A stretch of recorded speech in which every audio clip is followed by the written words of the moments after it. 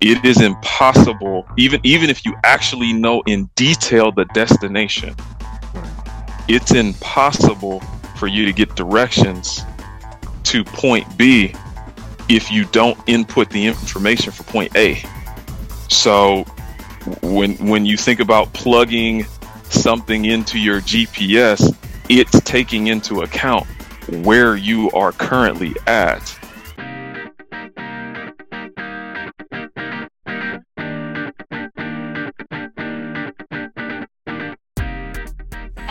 Welcome, everybody, back to another exciting show of the About That Water podcast. I have the awesome pleasure to chat with you from Steven Stack. I actually met him in FinCon. And one of the reasons why I want to bring him on the show because he has an awesome mindset around building finance and actually loves staying in the shadows, but also willing to pour into the community. And the cool thing about Steven Stack is that he's also a financial consultant and coach, where his mission is to help others build wealth holistically. He is 100% debt free, which includes paying off a six-figure mortgage. He has also became a millionaire by age 31 through investing primarily in real estate and stock market.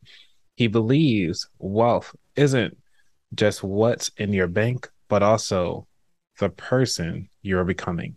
How you doing today, Steve? I'm doing all right, man. It's good to be here. Awesome. I know it's been a lot since we met up in FinCon.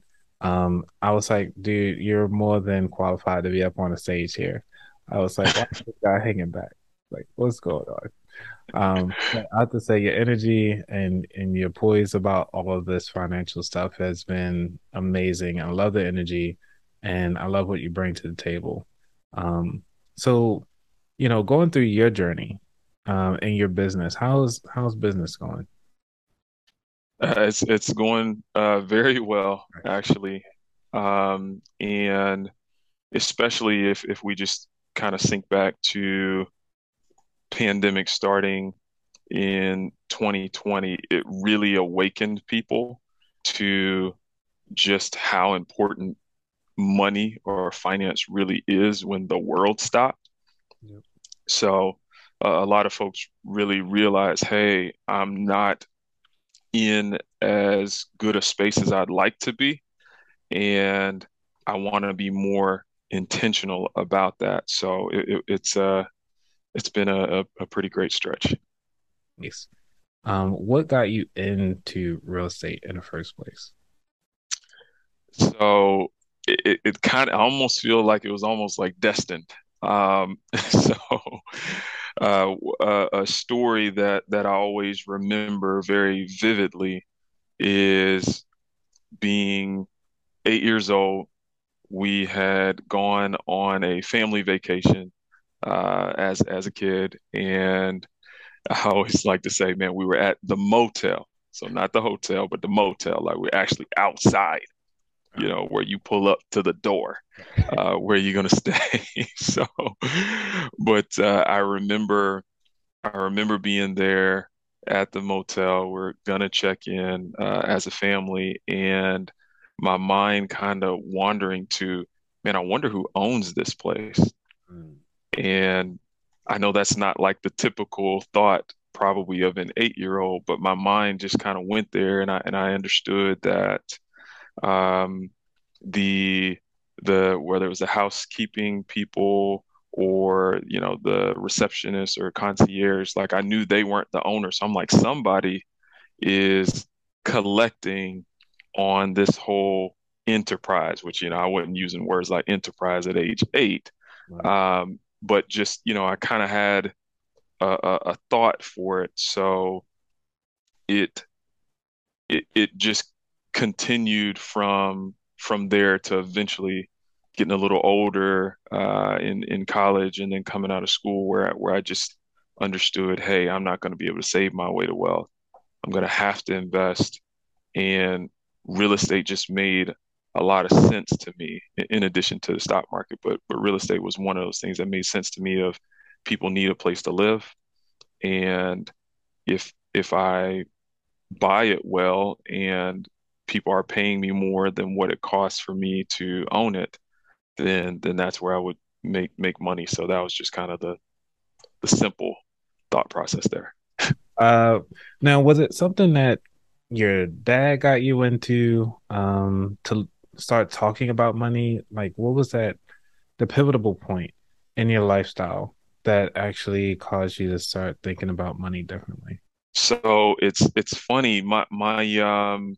My dad, like when coming up, my dad would actually do like things in the church that we attended when I was coming up. Like he would actually teach like finance classes through something. It's kind of old school for, so some people they may know it was called Crown Financial, but it just had some money kind of basics. So I got to see that coming up as a kid, that that stuff would be discussed. Um, but for me, the pivotal moment for me was that I knew about not spending more than what I made, and I knew about being able to save some money, like putting some money aside for saving, but I didn't really know about the whole kind of investing slash wealth building angle of things. And so I had made up my mind, hey, I'm going to learn, I'm going to figure out how to do it. And once I do, I want to be able to bring a bunch of other people with me of teaching others of how to build wealth in a sustainable way. All right. So most of us in this financial space teach people how to pretty much manage their money. And then Mhm. you taking the approach, all right, let's take this to the next level. Let's help you grow your money. And what are those first steps that you guide people through to help them grow their money? So what I like to do just right out of the gate is basically do like a financial health check or health screening of saying, okay, where do you stand? So what assets do you have, meaning what do you own, and what liabilities do you have, meaning what do you owe? So let's see where you're at on that end, and then also look at what's your income, what's your expenses that that come into play, just so we have a feel for where you're at. Because the thing people need to understand is if you're trying to get somewhere, let's say you're trying to go on a journey or a trip Yeah. somewhere, it is impossible, even if you actually know in detail the destination, All right. it's impossible for you to get directions to point B if you don't input the information for point A. So when you think about plugging something into your GPS, it's taking into account where you are currently at. Mhm. So the first thing I look to do is help people assess where are you? What is point A? All right. And then we can talk about point B of trying to flesh out what point B is, like where you're trying to get to. And then we start to talk through things of, hey, well, what's right at your disposal? Do you have, like a work sponsored uh, plan that could be like a 401k or 403b, a TSP or thrift savings plan, or a 457? What are the things that are right here in front of you? And then also, what are some of the things that you may be eligible for? So, like a Roth IRA, for instance, has income limits Yep. of how much you can contribute to it. Um, it there's different treatments depending on your age. So if you're 50 or older, you can contribute more than if you're under age 50.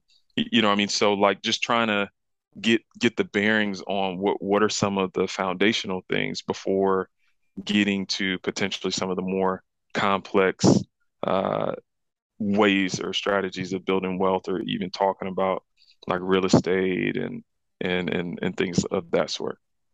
Yeah, and understanding those tax, as you could say, the tax environment, because a lot of people talk about the Roth process, and I had to talk to the tax accountant that comes on the show frequently about that.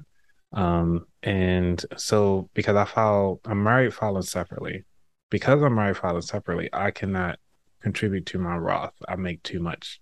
You're supposed to make under like $10,000, according to the IRS.gov, as of year 2022. Mhm. Till they change it. And that's the beauty of taxes. It's like you have to re-up on those on an annual basis. Um, so now that somebody has their foundational setup, what is their next step now? So they already told you where point B is at. They already have point A. So pretty much you are the GPS to get them to that next level. Um, so where do you start there? Yeah, so we try to define where you're trying to go, in what time frame, and then try to talk through, okay, what are some different strategies to get you there? What are you willing to do? Because so for some people, they may start out saying, hey, I want to get from point A to point B in 10 years. Right. And then you start talking through, hey, here's some ways that you could potentially do that. And they may sit back and say, oh, man, I don't think I want to do all that. Right. I want to kind of live it up a little bit more. So maybe let's do 15. Mhm. Or maybe they sit back and say, oh man, that's it. That's all I got to do. Man, could I do it in 7 years? Could Right. I do it in 5? And try to, tweak some of the numbers and just see what's possible.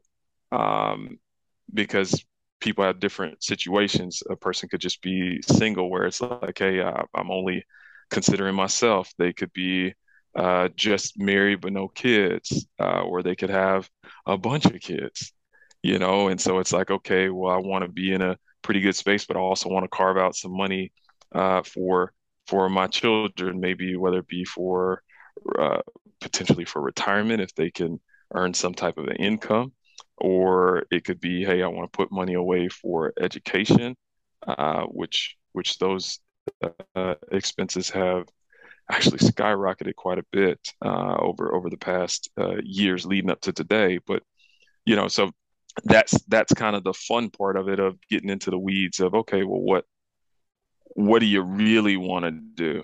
What are you willing to commit to? Because ultimately you can lay a blueprint, but they have to do it. Yeah, no, a lot of people aren't willing to make that sacrifice. Um, so for those who aren't willing to take that, to make that sacrifice in their journey, um, do you kind of coax or coach them through that, or just kind of tell them, well, this ain't for you? You gotta go back to the drawing board. Your dreams are just pipe dreams at this point. Right. Well, I mean, I've been really fortunate that I haven't really had anybody who was just like, I'm not committed. I don't want to press forward at all, in trying to get there. I think some of the dynamic may be even just assessing what is their end game. So I'll give you kind of example of what I mean is that, for many people, they may say, hey, if I could have $10 million, I'm just throwing out a number, Right. that they'd be like, oh man, that would be phenomenal. I'd be able to do this, this, and this. And then you start to really get into the teeth of what it could take to get there. And then they start to realize, okay, really, I may not actually need $10 million to live in a way that is better than what it is today. And they may peel it back and say, "Oh man, 750,000," which by the way is still a lot of money, three-quarters of $1 million. Yeah. They may look at that and say, "Okay, well this gets me to a place where I'm not thinking as much about money in day-to-day decisions as as I used. So like some of a way to think of it is for some, they may say, "Hey, I never want to retire." Which, by the way, I have no problem saying this. I plan to always work. Okay. Like so. Even though I've made plenty to be retirable, I just have a great passion for people and the stuff that I do that I'm like, hey, I would always want to be moving and active. Um, and there's a lot of people that feel that way for different reasons. But they may just say, okay, maybe I'm working, but I just don't have to do as much of the work that I don't want to do. So I need to just generate X amount of dollars a month or annually, and having some money already built up allows me to more comfortably do that. So for somebody, they may say, "Hey, man, I want to drive an ice cream truck," Right. and if I can get enough money to where that kind of income would sustain me, then that may be the way they go. Or hey, I want to work at a rec center, so I still need to make some money. Right. Um, but it's a different type of work, you know? Yeah, and that's one of the things that I'm starting to understand is going through this financial process is starting to make me think about, going to the gym. I don't go to the gym because I know I ain't gonna get time to go there. I'm not gonna get my money's worth out of it. But I noticed that you did, was it 300 days in a row? Like they like had to pass out. So tell us a little bit about that for those who don't follow you yet, but looking to follow you, and what drives you to kind of push yourself to those limits? Yeah, so when I set out for this year, 2022, what I wanted to do is do at least 200 days of exercise for the year, which if you do the quick math on that, that comes out to about 4 days a week, is the average. Um, but by setting out that kind of goal of saying at least 200 days of exercise, what it did is it said, hey, even if I exercise every single day with no breaks, Right. that still would take me more than half the year to hit that, Mm, because I can't rush the days. Like it doesn't matter how long I exercise, it's just one day right. for each day. So I kind of purposely put it that way.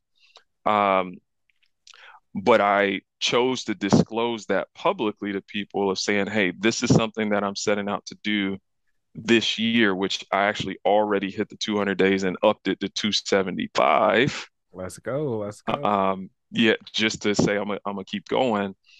Um, but the reason why I chose to publicly disclose it to folks that follow me on social media is because I wanted it to be like a physical object lesson Yeah. of what discipline and consistency looks like physically Hmm.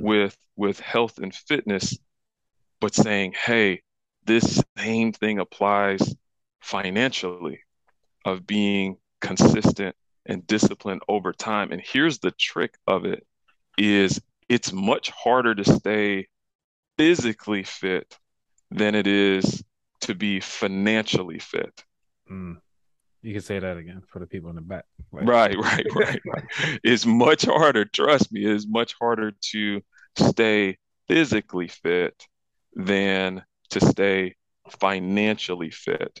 And so it, it it was something that I thought would really encourage people. Plus, health really is wealth.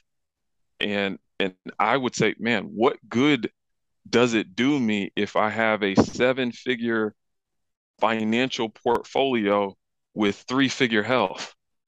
mm, okay. Yeah. You see what I'm saying? It's like, man, you could have all of this money built up, multi-millions, but if your body's falling apart, you're really hustling backwards backwards. Or another way I'll put it is like this. So this might be something you want to clip this up, is to sacrifice your health to get material wealth is like selling the engine of your car for fuel. Mm, okay. It That's doesn't make sense. it doesn't. It doesn't make sense. No. So we want things to be holistic. And of course, it's not just money and it's not just physical health.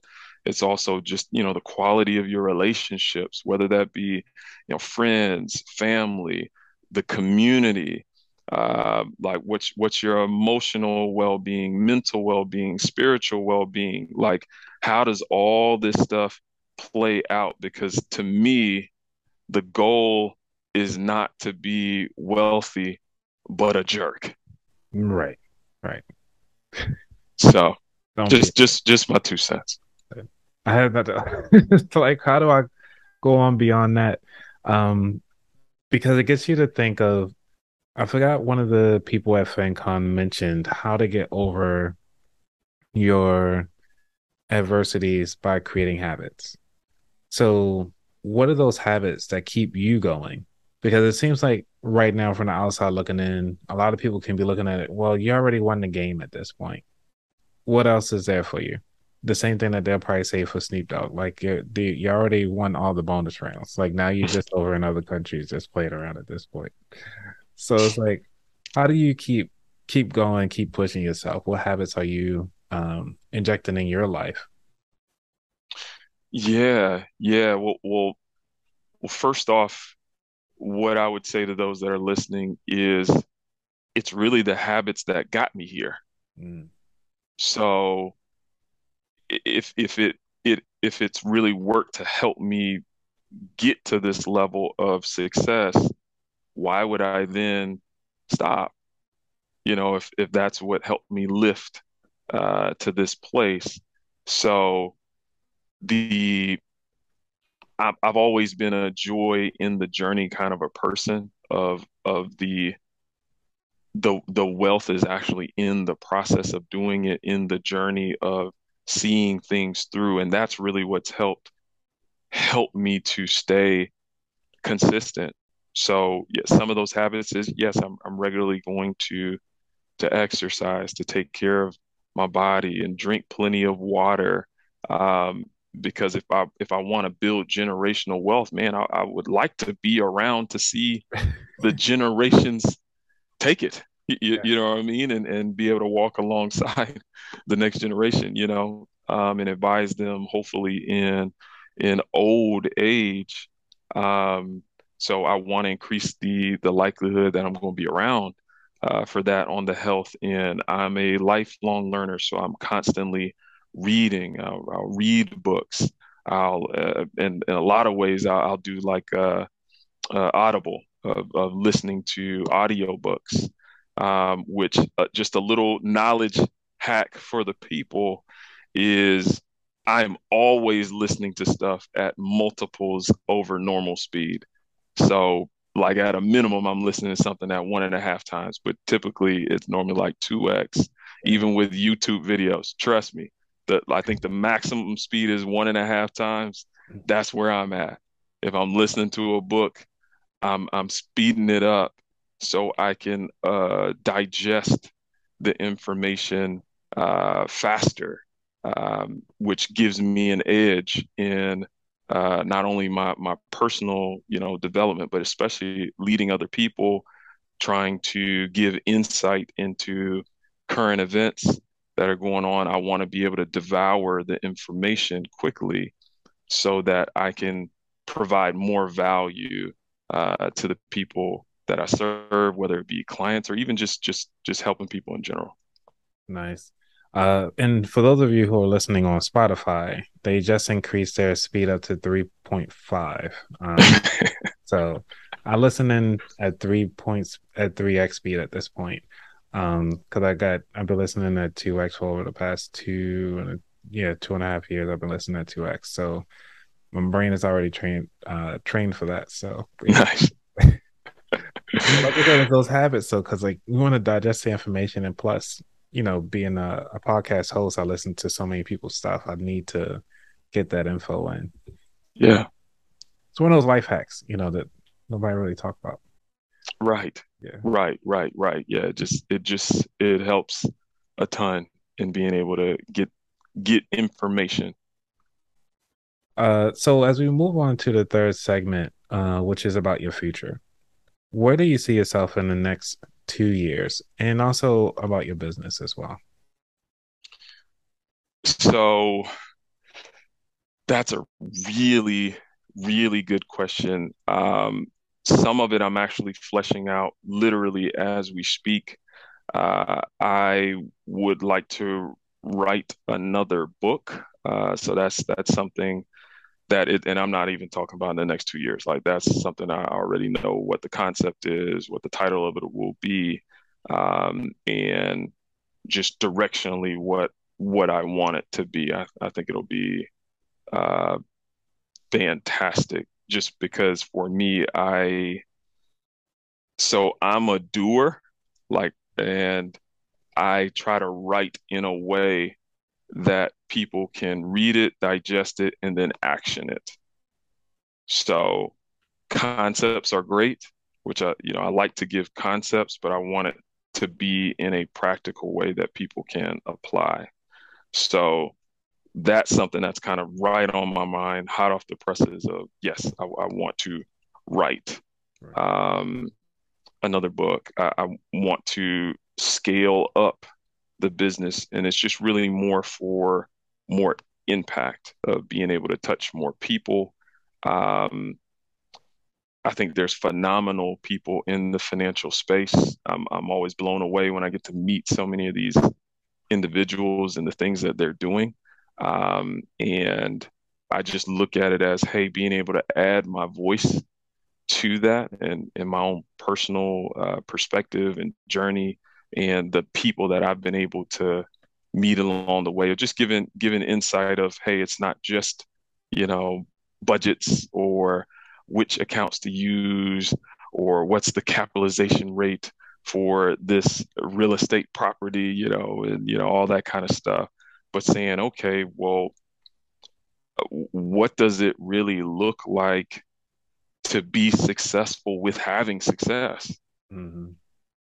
Because if you never address the internal stuff, more money doesn't fix that. In many ways, it magnifies what's already there. So if you were a jerk before, you probably gonna be a sober jerk.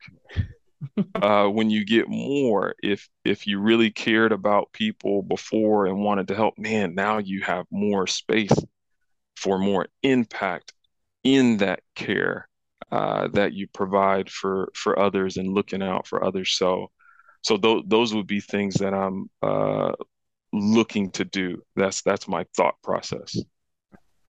This is a side question. Like, what drives you every day? Like to get up, do what you do.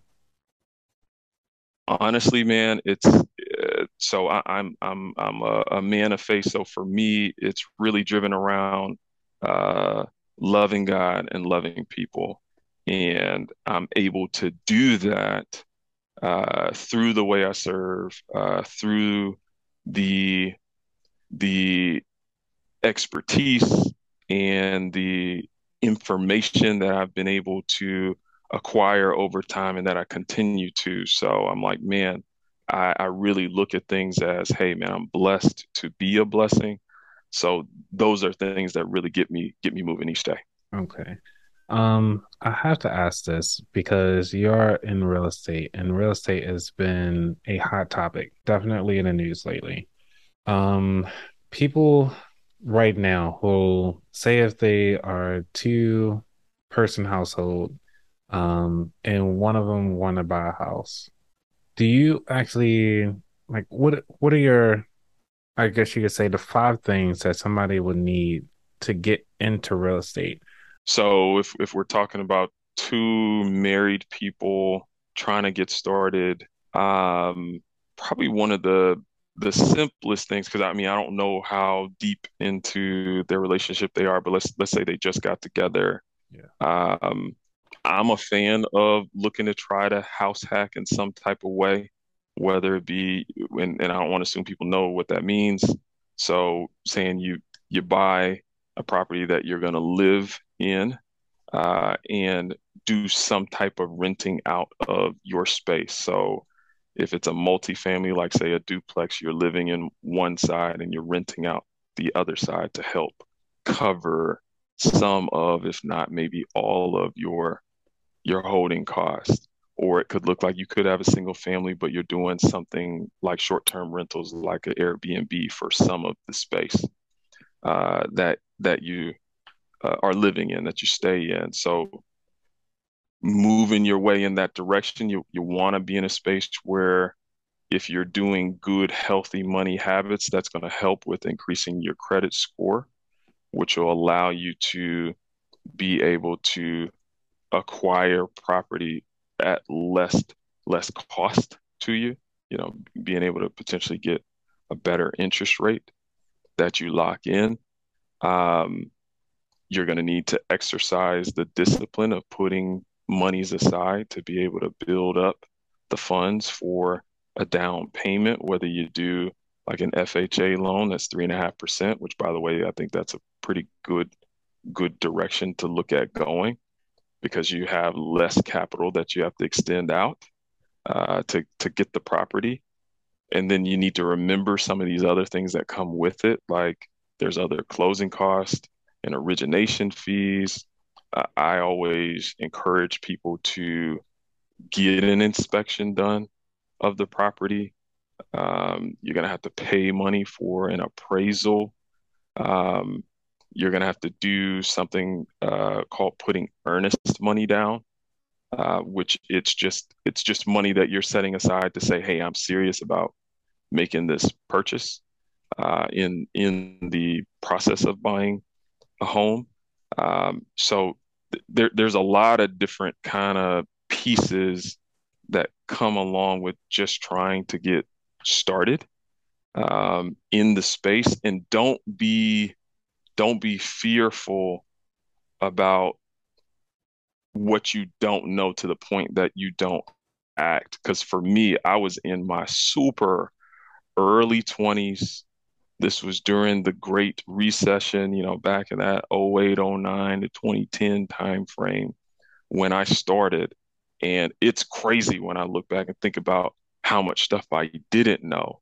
Mm-hmm. But I knew enough to be dangerous. I knew how to add, subtract, multiply, and divide, which was plenty enough to say, okay, I know what this property should cost by doing something called a comparative market analysis, or CMA. So saying like, hey, if everything's all the way fixed up and ready to roll, this is how much it should be versus this is how much it is.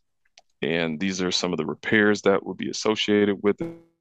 These are the rents that can be commanded with getting this space. And it wasn't as much rocket science as some would make it out to be. Now, of course, you start to get better with it over time. You can figure out different systems and things like that to just be smoother in the acquisition process. But like I said, most people, they just start where they start with the place they live in. Yeah. So like some people, they ain't even trying to house hack. It's like, hey, they bought a place and it's like, oh crap, I got to move. And they couldn't sell the house, and they're like, well, now I'm kind of forced into being a landlord. I need to rent it out because I don't want to have two mortgages or paying a mortgage and rent in a new town. And then they just figure it out from there. So don't be paralyzed by fear. More than likely, you know enough to get it done. I like that. Thank you, sir. Because I'm sure a lot of people actually take advantage of that. And because most of the people or my listeners are analytical, so they'll actually take that and withdraw it, and hopefully I don't get a lot of backlash later. To make sure I ask that question. Yeah, it's okay. It's okay. If they give you too much, you can put it on me. All right. You ready for the final 4 questions? Yeah, sure. Go ahead, shoot.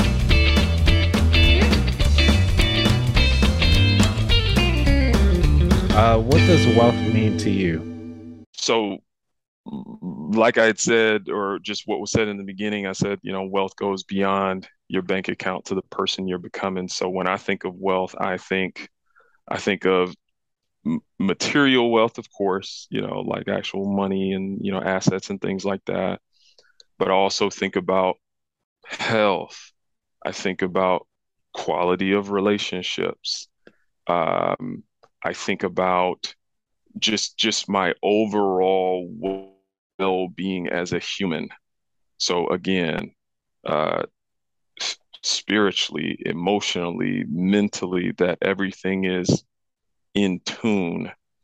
Um, and to me, that all in concert together is really wealth for me. And if any of them is super out of whack, then it's not ideal. Because again, you do want to have enough material wealth that you can own your time, Mhm. which helps your mental well-being, your emotional well-being, potentially your spiritual well-being, and even your relational well-being. You know what I mean? So all this stuff matters, but we all know people, or maybe your favorite celebrity couple or whatever, who's got a ton of money, but relationally, it's a complete disaster. Or Yeah. family wise, they're not speaking to their parents, siblings, spouse, you name it. So there's got to be more to it than just the money. Yeah. Nice. Uh, Question number two. What was your worst money mistake? So, so like at scale, and it's one that I still remember to this day. Is it happened early. I was in college and like I had figured out, oh man, I can't save my way to wealth. So someone had come to me with like a real estate deal that uh, seemed too good to be true, but just that was amazing and that I'd be able to get a multiple on my money quickly. Right. Um, and so I had invested somewhere thereabouts about $1,500 to $2,000, which you got to think in college, man, it's big money. It was a lot of money Yeah. relative to what I was bringing in at the time.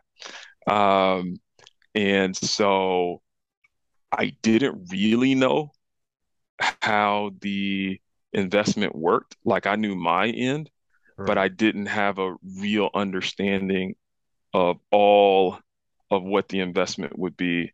And you guessed it, it definitely flopped. It didn't work out. The money was like poof. But I learned an incredibly valuable lesson of when you invest in something, understand what the dynamics of it is. Like, so how does everybody make money? Don't just think about yourself, but think about the win for everyone involved. And if you can't really clearly articulate that, then you don't actually know what you're investing in. So that was a big one for me, but I'm glad I learned it pretty early. Yeah, that's especially in the mid 20s. Yeah, good time. What was your favorite financial or non-financial book? Whew. Um, so I'm gonna give you a few. I'm gonna give you a few because that would be really hard to narrow it down to one. Just an easy layman's read for people would be The Millionaire Next Door. That's a classic book. I encourage people read the latest edition just because it's got more contemporary examples on that one. Um, there's a book for those who uh, want to be more like socially conscious and thinking about like racial dynamics, things like that. There's a book called The Color of Money by a lady named Mirza Baradaran. Really good read. Hmm. It takes things uh, from basically right after slavery up to essentially now. I think it goes up to around like 2017 or something like that. Um, but it just walks through what particularly Black people have gone through financially, and Black banks, and things of that sort. Really good comprehensive read on that subject. So those are two ones that I personally really like. Look at this, my man got the book. Yeah, That's I what I'm have all the talking books. about. Yeah, this is a really good read. Yes, Good. yes. So phenomenal book, speaking on the racial wealth gap. If you don't have any context into it, you'll come away from it with a great grasp on where we have been, which will help inform more clearly where we are. Man. Yeah, there is some good read. I actually just started this book during FinCon. So, Mm, but obviously met other authors, so I've been putting that book on pause to read their books to get them ready to be prepped up for the show. So, perfect, perfect. I understand, man. You're a man of research. I'm good with that. uh, last question here, of the final four, which is, what is your favorite dish to make? Oh man. So I am a simple man. I'm a man of the people. Okay, Okay. okay. So pretty much anything breakfast oriented, I'm always in the mood for. So like if you take me to like a diner, I'm probably going to get some type of a breakfast sampler it's constituted of some scrambled eggs, Hmm. like some kind of like maybe like hash brown type of setup, maybe sausage or bacon if I got to choose between the two. If I don't, I'd love to have both. Right. So, and then you throw some pancakes on the side, or a waffle or French toast or something like that. So for me, it Right. would just be because it's simple, doesn't take long to make, but it's satisfying. So simple yet satisfying. That's me right there. Nice. Yeah, I usually I think on Google Maps, so what I did at one point, I was actually mapping out all the places that did breakfast all day.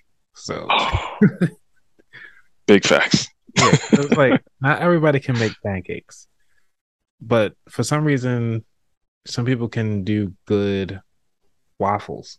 Like, how you have messed up pancake batter, but your waffles taste better than that? Like, just spread it out. You can get it in there. Right. I don't know, man. Like, I don't know. I mean, it should, it should be simple. Just pour the batter, right. flip it over. At a reasonable amount of time, you can literally eyeball it. But hey, we're we're men of the people, man. So even if your waffles and your pancakes ain't hitting, we still love you. Okay, we do. All right, Steven. Well, it's been a pleasure here. So I have one final last question one last question for everybody, and this is for the people. Where could people find out more about you, your company, all about you? Yeah. So, a couple ways you can find me. First, I have a website. It's just Steven with a V L stack.com. So STEVEN Stack STACK.com. So that's one way to find me. By the way, I get asked this a lot. My actual last name is Stack. Yes, I know that's shocking. I talk money and Stack. Yeah, I know, for real. So that's one way is the website. And on social media, like you can find me on IG, at Stacking with Stack, STACKING with Stack on IG. Same for Facebook, same for TikTok. On Twitter, it's just Stephen L. Stack. But yeah, you can find me probably most active on IG at this time, but I do try to post in all these different realms. So All right.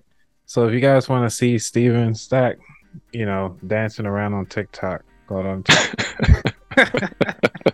Like, uh, but for everybody, Steven, it's been a pleasure having you on the show. Make sure you guys follow him. Please support this guy. He's been doing some amazing things.